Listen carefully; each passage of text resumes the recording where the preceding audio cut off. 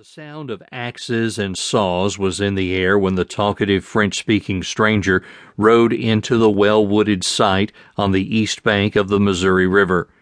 William Clark had chosen the site as a winter camp for President Thomas Jefferson's expedition to find the most direct and practicable water communication across this continent. Sunday, November 4, 1804, was a fine, clear day, but there was no Sabbath break for Clark, Meriwether Lewis, or their 43 men. Under the leadership of Sergeant Patrick Goss, a burly, dark-hued Irishman who had been a carpenter in Pennsylvania before joining the Army, they had been at work all weekend cutting down cottonwood trees and building cabins, stuffing the cracks with rags, grass, and mortar. It had been a hard 5½ months of paddling, poling, and pulling their boats up the river from a camp near St. Louis to the one they were building on the east bank of the river close to the Mandan Indian villages.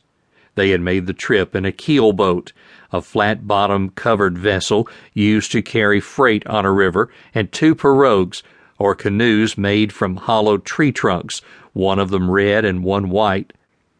Now they needed to hurry. There had been frost on the ground that morning. At midweek, a fierce northwest wind had given them warning that the brutal winter of the Knife River country was on its way. But the explorers took time to talk with their visitor. His name was Toussaint Charbonneau, and he had something they needed. He could speak the language of the Hidatsa Indians, a tongue much different from that of other Native Americans. It was so difficult that Charbonneau would admit years later he never did learn to pronounce it very well. It is no wonder the explorers were on the lookout for interpreters. When Lewis wrote 4 months earlier to enlist his old Army companion Clark in his western venture, he said that a study of the languages, traditions, and monuments of the tribes would be an important part of their task. He had obviously discussed this with Jefferson, as the president used precisely the same words in his instructions to Lewis, dated the day after Lewis's letter to Clark. For years, Jefferson had been collecting vocabularies of Indian languages and dialects. Lewis knew no Indian languages. Jefferson was telling him that a good interpreter would be needed. Lewis's first choice for an interpreter was as different as he could be from Charbonneau. Before he had gone further west than Lancaster, Pennsylvania, Jefferson's hand-picked explorer accepted an offer from John Connor, a trader with the Shawnee and Delaware Indians, at a post in present-day Indiana. Connor was 28, more than a dozen years younger than Charbonneau. He was literate, while Charbonneau signed his name with an X. Perhaps most importantly, Connor had spent his life east of the Mississippi.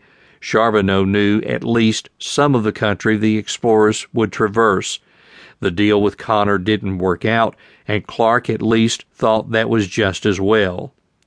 "I do not think the failure in getting him is very material," he wrote.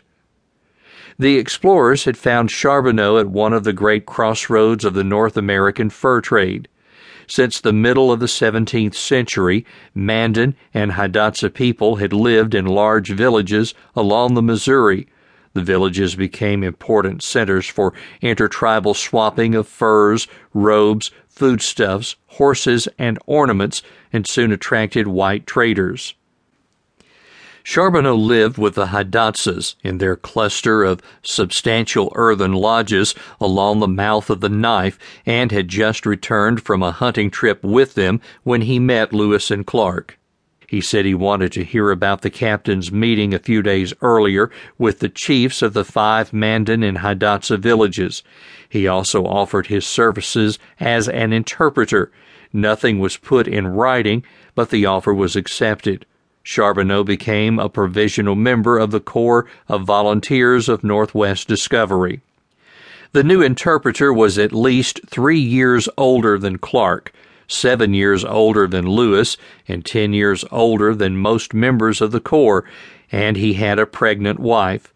But the prospect of a journey into the unknown at his time of life did not faze him.